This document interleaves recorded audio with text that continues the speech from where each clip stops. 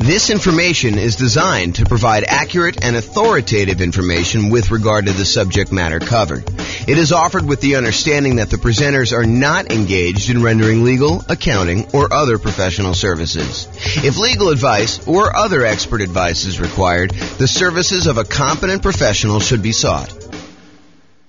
Welcome to the Toledo Real Estate Investing and Real Estate Financial Planning Podcast.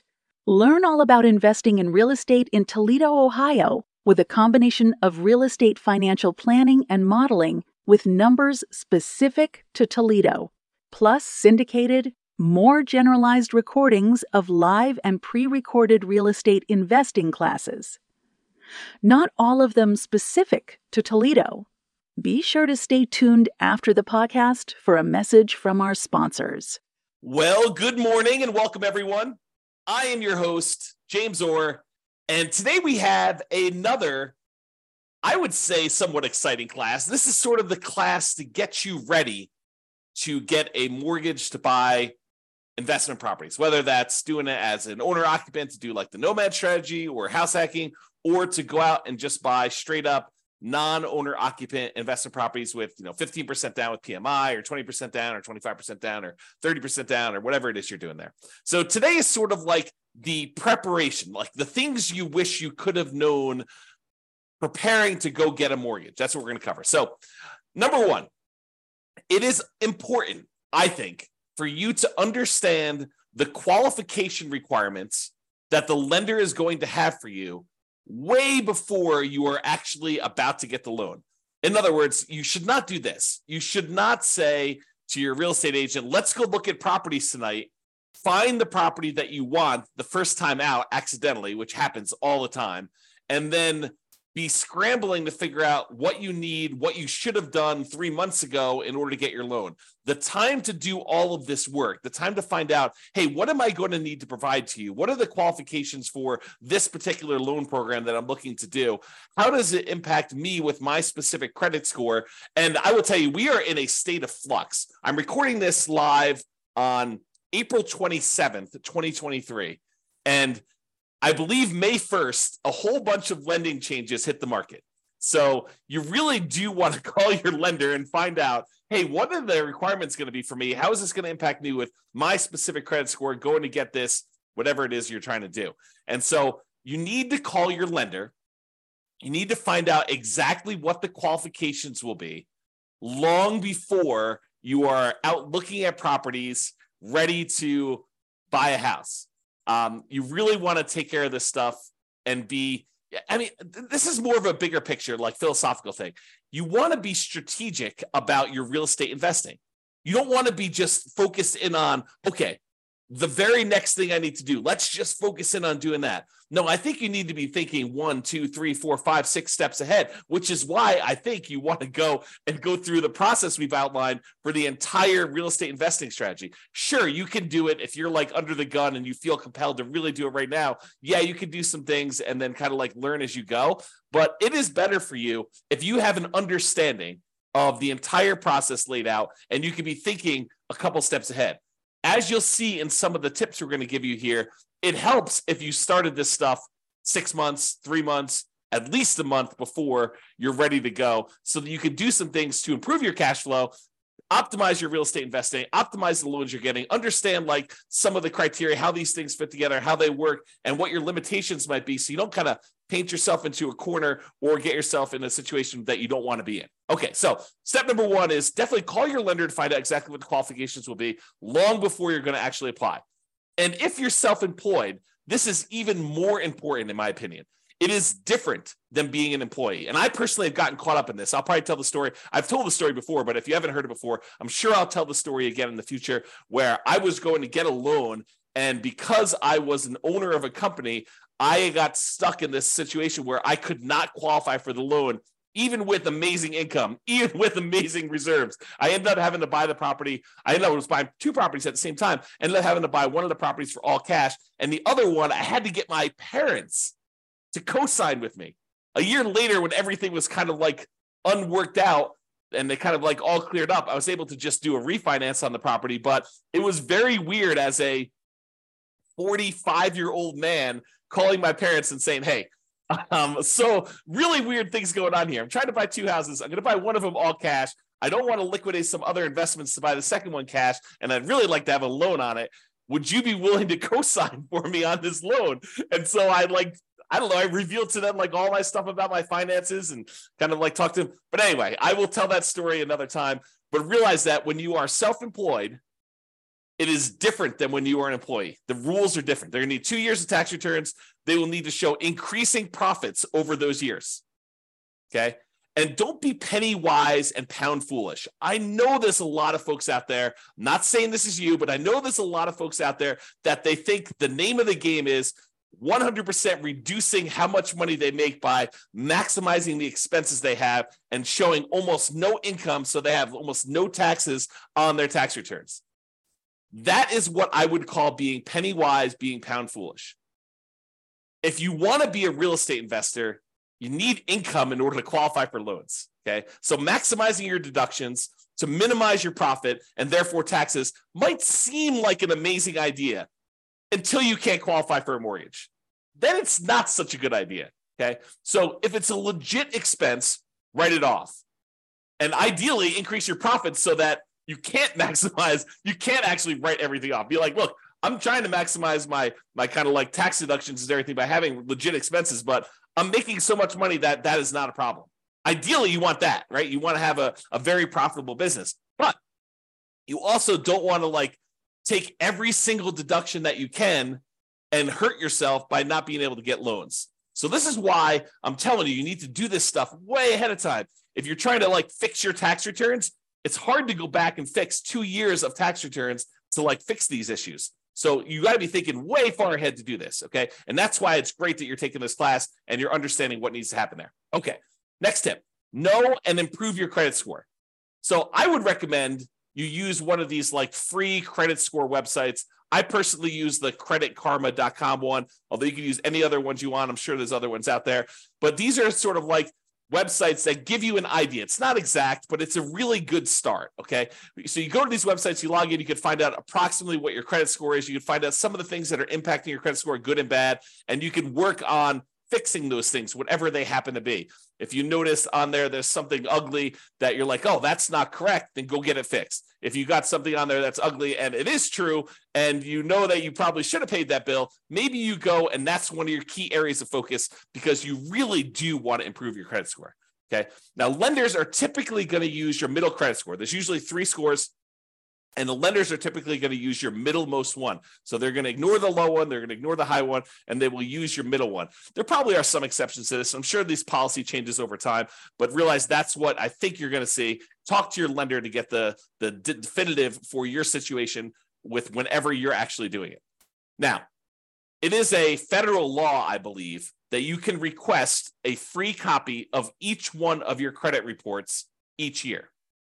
So there's 3 different reports. I don't remember the name of them, like Equifax, TransUnion, and something else, right? So there's like 3 different ones, and you can request a copy of them for free once per year for each. So what you could do is you could say, okay, every 4 months, I'm going to request a copy of a different credit report, and then you could always have a new credit report sent to you every 4 months. Then what you do is you could look at that credit report, see what's being reported on that one, fix any inaccuracies, address any credit blemishes you have on that, improve it. Then 4 months later, you pull a different credit report. You ask for another free one, but from a different company because you can get one each year. And then you do the same thing. You fix any inaccuracies, you address any credit blemishes, you try to improve on this. You're like studying this, you're going on websites, you're reading about things, trying to improve it, or you're talking to your lender if they're qualified to be able to help you, which we'll talk about here in a second. You're really trying to maximize and improve this, and you're doing this consistently over time to improve this stuff, okay? Then after you've got to the point where you've requested the 3, then you can go back and start requesting the first one over again 4 months later. So you're constantly cycling through and doing that every 4 months if you want to do that, okay? Now, why am I making such a big deal about knowing and improving your credit score? Because your credit score can impact your interest rate, the mortgage interest rate you can get, which impacts your cash flow. We're in a market where prices have gone up a lot in the last few years. Interest rates are up a lot in the last year plus. Rents are up, but they're not quite up enough to counteract these really, really high prices and the really, really high interest rates, so that it's harder than ever to have great cash flow on properties. Okay. You can put more down, which does improve your credit score, and which does improve your mortgage interest rate, which does improve cash flow. And you can do all of the other 88 strategies that we have for improving cash flow. However, what I will tell you is one of the factors that improves cash flow is your credit score. Higher credit scores tend to get better interest rates. So it's worthwhile for you to fix this stuff, especially if you plan on doing this repeatedly. You don't want to have, something that you could fix upstream, your credit score, as an example, that is going to have an ongoing, repeated impact that is going to last for, in some cases, 30 years. You go get a mortgage interest rate in a property, and if you decide that you're not going to ever sell that property or refinance it away, that's something that sticks with you for 30 years. Now, sure, you could decide to use a strategy where you're paying that thing off early, or you're refinancing out of it, or you're selling the property and getting rid of the loan. But in some cases, when we're optimizing for achieving financial independence, we're choosing to keep loans, even if they're slightly subpar. Okay?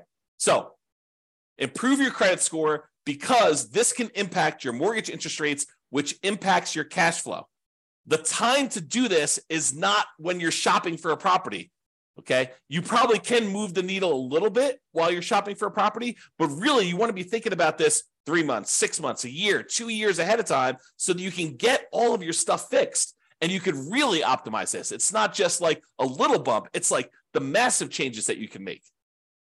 Now, some lenders are qualified to help you improve your credit score. They know what impacts credit score. They've seen it, they've done it. They have real world knowledge, and they can assist you with this. And I would rely on them. I would lean on them to help you do the things that you need in order to improve your credit score. If they're not qualified, if your lender is unable or unwilling to help you, then you may need to hire a respectable, qualified credit counselor, not one of these fly-by-night companies that's going to tell you to do something that's going to ultimately harm you in the end. You really want to focus in on someone who is legit. And you're going to have to ask for recommendations and use your kind of wisdom to figure out who that is, because I can't tell you. Okay. Now, here's a big warning for you. The things that improve your credit score are not always the logical or obvious choices. For example, you may think, hey, I'll just close this account. That should help improve my credit score. Not always. Maybe that account is one that you've had for a long period of time, and because it's got a small balance, but it's a small balance on a very large credit line that you've got there, that may be actually pulling up your credit score. You can't just make these things and say, oh, that's logical or obvious. And you may think, hey, I'll just pay off everything. That'll fix my credit score, right? I'm tired of this stuff. I just won't have any balances on anything that I have credit with, and then I'll close all my accounts. No. That could actually lower your credit score. So you got to use somebody who really understands what's going on and what things are actually impacting your specific credit score. And you could do this over time with the help of a professional, your lender, or either your lender if they know what they're doing, or a credit counselor, or in some cases, maybe your real estate agent does know, or someone else knows as well. But be careful. Okay. Now, when you're not using your credit score, lock it down. Lock it down until you're ready to use it. This is a major asset for you. Your ability to get these mortgages is a huge factor in you being able to successfully invest in real estate. Yes, you can do it if you don't have credit yourself, if your credit is bad, but it is so much easier, so much better if you're able to go and use your own credit score in order to qualify for these properties on your own. It eliminates a lot of headaches, a lot of hard work. So you really want to protect this. You want to make sure that you protect your credit. And one way to do that is to lock that stuff down. Do not leave it open. Don't allow people to go. You want to make it so that it's inconvenient for you to go buy anything with credit, where you got to call up and you got to say, okay, unlock my credit score for 24 hours so that, this company that I'm using to get whatever loan you're doing, a car loan or furniture loan or whatever you're doing there, or don't do those at all. But I mean, really, you could go and do this and lock it down after you're done. Immediately lock it back down. Protect yourself, protect your credit. Protect the credit of your family members too. And this is not just you, but if you love somebody, help your parents lock down their credit score, right? Because you don't know when they're going to start to get a little bit confused, and they may do something that they will regret. Help protect them, okay? All right, so lock it down until you're ready to use it. Now, let's talk a little bit about debt to income. Debt to income is a calculation that the lenders use in order to help qualify you for loans. It's a ratio of how much debt, your monthly payments on all the debt you have, compared to your income. And it doesn't always work the way that some people think that it works. So you got to be really, really careful about this. Like, how does negative cash flow work? Does that count as more debt on your property? Does that count as negative income? So there's some calculations we did it. I did an entire 2-hour class on this. I'll put a link in the show notes or something like that so that you guys can access that, because I can't reteach a 2-hour class. But I will tell you, understanding your debt to income, what it is for you right now, walk with a lender and help them walk you through calculating what yours is and understand what goes into the calculation. Your lower the debt to income is, the better. Now, when we do our modeling for the real estate financial planner, you've probably seen it when you go to your city, kind of modeling, and you've seen all that stuff. One of the things that we actually calculate and we show for the entire model is what the debt to income is for that person doing that particular strategy. And it's one of the things we measure as a measure of risk. The lower your debt to income is, the less risky the strategy is for you. Now, sometimes a strategy would be really risky early on and then way less risky later on. And then some strategies are kind of moderate risk in the beginning, moderate risk in the middle, and moderate risk at the end. And you have to choose which one of those is going to be better for you. There's ones that I think I prefer, right? I'm okay taking a little bit more risk early on, knowing that I'm going to be way less risky later. But you may decide, hey, look, I'd rather take a medium amount of risk now, a medium amount of risk later, and a medium amount of risk later on, at the end, right? So you can decide how you want to structure this depending on your strategy and what your overall financial situation is, okay? So I just wanted to point out that you should understand debt to income, get with your lender, have them help you calculate it, understand what goes into it, what's impacting your debt to income, what are the levers you can move to improve on it. Should you eliminate certain debts? Should you eliminate or improve on certain incomes in order to get better at this? Is it better for you to kind of improve your negative cash flow on a property, or does that not matter as much and you should work on something else? Understand what that means to you and go watch that second class where I go into 2 hours worth of detail on this, how the calculation is done. I'll give you some examples and all the things that impact it. All right. The other thing, while you're kind of preparing for getting your mortgage, is to save money. And a lot of folks think it's just saving money for down payment. And I think that's a large part of it most of the time, right? Your down payment is going to be a big chunk of what you're saving money for. And sometimes having more down payments to put more down will significantly improve your cash flow. I think there's a lot of folks obsessed about cash flow on properties, and probably for really good reason. It's not the only thing, but it is a major important thing if you're using cash flow to achieve financial independence, to focus in on cash flow when you buy rental properties, right?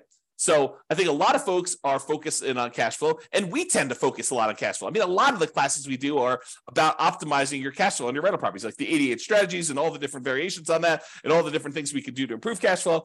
But one of the things we talk about when we talk about improving cash flow is putting more money down and the multiplied impact that can have. Sometimes it's just reducing the amount you're borrowing. You put more down, you borrow less, so your monthly payment's lower. That means your cash flow is improved. Sometimes by putting more down, we kind of pass a threshold for the lender where that actually changes. It improves the interest rate. The interest rate for someone borrowing, 80% loan to value is higher than someone borrowing, a 75% loan to value, putting 20% down versus putting 25% down. Your cash flow will improve because the interest rate changes from that. It's not just that you're borrowing less, it's interest rate improvement as well. So having more down payment can improve that. Not just borrowing less, but sometimes it'll also eliminate PMI. If you were going to put 15% down, but now you can actually go in and put 20% down and get rid of PMI, that's pretty significant. And we've talked a lot in the past about how, what is the return, the extra return you're getting on this extra down payment, and is it worthwhile to do that? We've done some classes recently on how to do those calculations, so go watch those as well. But while you're preparing to get your loan, you're saving money so that you have this down payment. In addition, you're saving money so that you can, at your option, if it makes sense to you, choose to prepay any private mortgage insurance. If you're doing a loan like you're doing house hacking or a nomad, and you're putting 3.5% down to buy a duplex, triplex, or fourplex with an FHA loan, or maybe you're even buying a single family home with 3.5% down FHA, or maybe you're going and you're doing like a nothing down VA loan, which is not going to have PMI, but maybe you're doing all these different things where you have these low down payment options below 20% down, and you're going to have private mortgage insurance on those. You want to have the choice. You want to be able to do the math and say, hey, it's mathematically better. It improves my cash flow significantly if I can prepay this PMI. And prepaying PMI is whatever it is. You've got to call a lender and find out, but maybe it's $5,000, maybe it's $7,000, whatever it happens to be for you. And you want to have that option. You don't want to be forced to pay monthly PMI because you don't have the choice. You didn't save enough money to do that. You want to be optimizing your cash flow by deciding whether you do this. So saving money to prepay PMI is important. Making sure you have enough money, you save the money so that you have the closing costs and you don't have to negotiate and have seller concessions, because it's not doing seller concessions by choice because it optimizes your investment, which it often does, but you want to actually have the choice of you paying closing costs yourself to improve cash flow, not raising the price and getting the seller to include some seller concessions in there. Okay, so saving money for down payment, prepaying PMI, closing costs, and maybe, as we covered in a separate class and like multiple times, is buying down your interest rate. It may make sense for you to have extra money to buy down your interest rate because that could improve your cash flow a lot. So taking that extra money to do that. And then, of course, you would not ever buy an investment property without having adequate reserves. At least 6 months, in my opinion. Now, you may decide, hey, look, I'm liquid in a whole bunch of other ways. I feel really, really comfortable only having 3 months of cash liquid reserves. That's your prerogative. It does add a considerable amount of risk, but I think at least 6 months of reserves. And I've been making some arguments lately to have 12 months of reserves. And I'll talk about that when I go over the whole reserves class. But you should be saving money and having reserves because, and I'm going to use strong language here, okay? You would be stupid to invest in real estate without having reserves, okay? You're asking for trouble. It's like intentionally going and putting yourself in harm's way because you just didn't plan. You got to plan. You got to have reserves. So make sure you do some type of reserves, invest, make sure you save the money in order to do reserves. And then finally, saving money so that if you're buying a property and you're putting less down and you're having some negative cash flow because you didn't put enough down. If you put enough down, you probably wouldn't have the negative cash flow, but you're choosing to put less down. Maybe it's 0% down or 3.5% down, or for FHA loan, or 5% down for conventional financing, and you're deciding you're going to have some, or maybe you're putting 20% down, and your market is such that it's really hard to make properties cash flow, even with 20% down or 25% down. I've seen that a lot, right?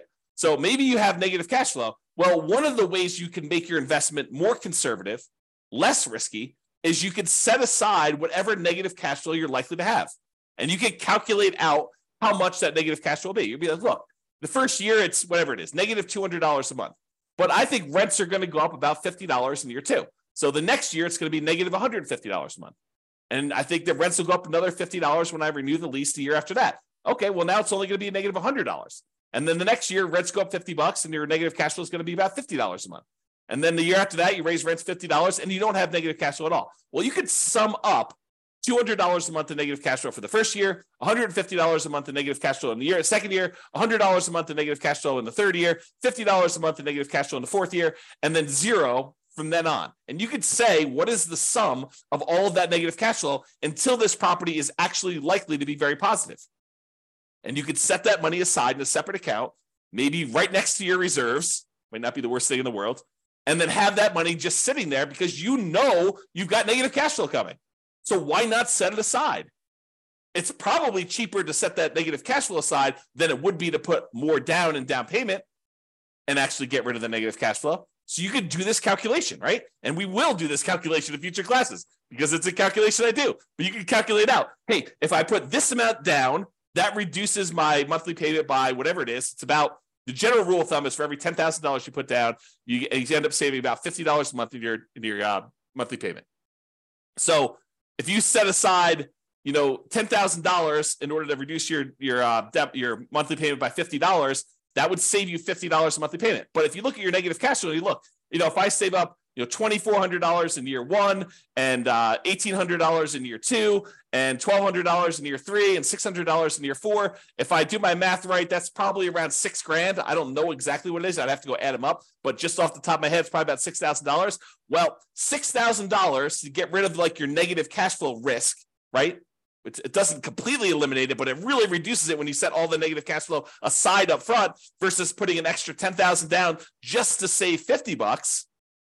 Might be better to set that $6,000 aside for your negative cash flow. And that's what I'm talking about. Okay. All right. So saving money, down payment, prepaid PMI, closing costs, buying down your interest rate, reserves, and negative cash flow, setting aside any negative cash flow you have. All right. Let's talk about what you're likely to be requested in form of documentation from your lender in order to get the loan. They're likely to ask you for a loan application and or a personal financial statement. Okay. They're usually going to ask you for a color copy of your ID, some type of state-issued ID, any recent W-2 and pay stubs, any proof of any other sources of income you're getting as well. So if you're getting some type of income from a side hustle or whatever, they will likely ask you for that as well. The last 2 years of tax returns. So start early, make sure they're done good, done right, done correctly, and that you're optimizing for not just, saving everything on your taxes, but being able to get a loan. Last 2 years tax returns, they're going to look at those. All your bank, your investment, your IRA account statements, usually about 3 months worth. Could be 1 month, could be 3 months, but usually I'd save about 3 months worth, knowing that that's coming here. They also want to see documentation of where you're getting the down payment from. You can't just borrow the down payment from mom and dad. You have to document where that's coming from. Documentation of any large deposits in your account. If you got a lump sum from something, they're going to want to know about that. And then on each one of your properties, any of the leases, proof of insurance, any HOA documentation for the HOA and payments related to that, mortgage statements for all the properties you own. And then if you closed on any properties recently, they're going to want to see the HUD-1 or settlement statements for all the recent purchases. So that's a good general list of what you might expect to see a lender request from you. So now you know, why don't you start putting it together in a nice, easy to find, organized place so that when the lender requests it, it's all in one spot, which is what I'm going to talk about next. And I will point out one other thing about the list of documents, that your lender may have additional requests. They may have less requests. But if they have additional requests, you have two choices. You can get all worked up and upset over it. Oh, why do they need this, and complain and everything like that? You can just say in advance, hey, I know that they're going to request other stuff. I'm just prepared. I'm going to just give them what they need because they're my quote partner in this. They're willing to loan me 100% of the purchase price, 95% of the purchase price, 80% of the purchase price, 75% of the purchase price. They're coming to the table with a large chunk of money to help you acquire these assets, to help you acquire these real estate investments. They're a financial partner for you. And your financial partner says, hey, I need a copy of your cable bill. And you're like, why do you need a copy of my cable bill? Or you could just say, sure, partner, I'll show you my cable bill. No worries. Here you go. Whatever you need to see. All right. Organize your files. So you know you're going to need this stuff. So why don't you get organized and stay organized?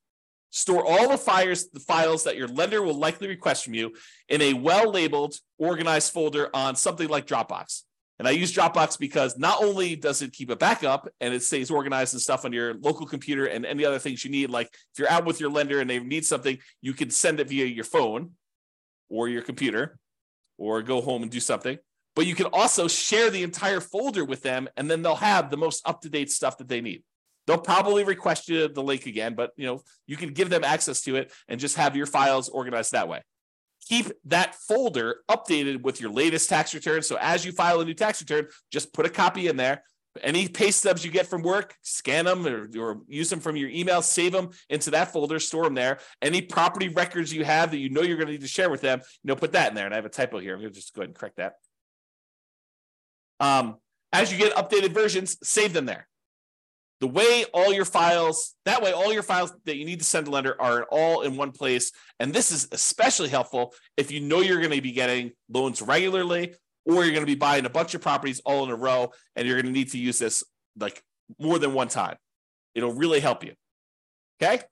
In conclusion, understand what the rules of the game are. what your expectations and the qualification standards are for getting loans. And then get and stay organized to make applying for loans fast, easy, and low stress. And I'll add one other thing. Start early. Be thinking strategically ahead of time. Okay? Start early. And think strategically.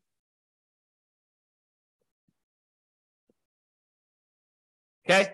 That's all I got for you. This has been James Orr. Hope you enjoyed this class. I definitely enjoyed it. And we will talk to you at the next class. Bye-bye for now. With home prices up, mortgage interest rates up, and rents up, but not quite enough to counteract the higher prices and interest rates, cash flow on rental properties in Toledo is harder than ever. Book a call with the Real Estate Financial Planner to apply our proprietary 88 strategies to improve cash flow on your rentals. See the show notes for a link to schedule your call and improve your cash flow today. If you're a real estate agent, lender, or professional in Toledo that wants to help our Real Estate Investor listeners, consider reaching out to learn about collaboration opportunities with this podcast. We'd love to add more value to our listeners by having you assist our investors buy, sell, and finance their real estate investments.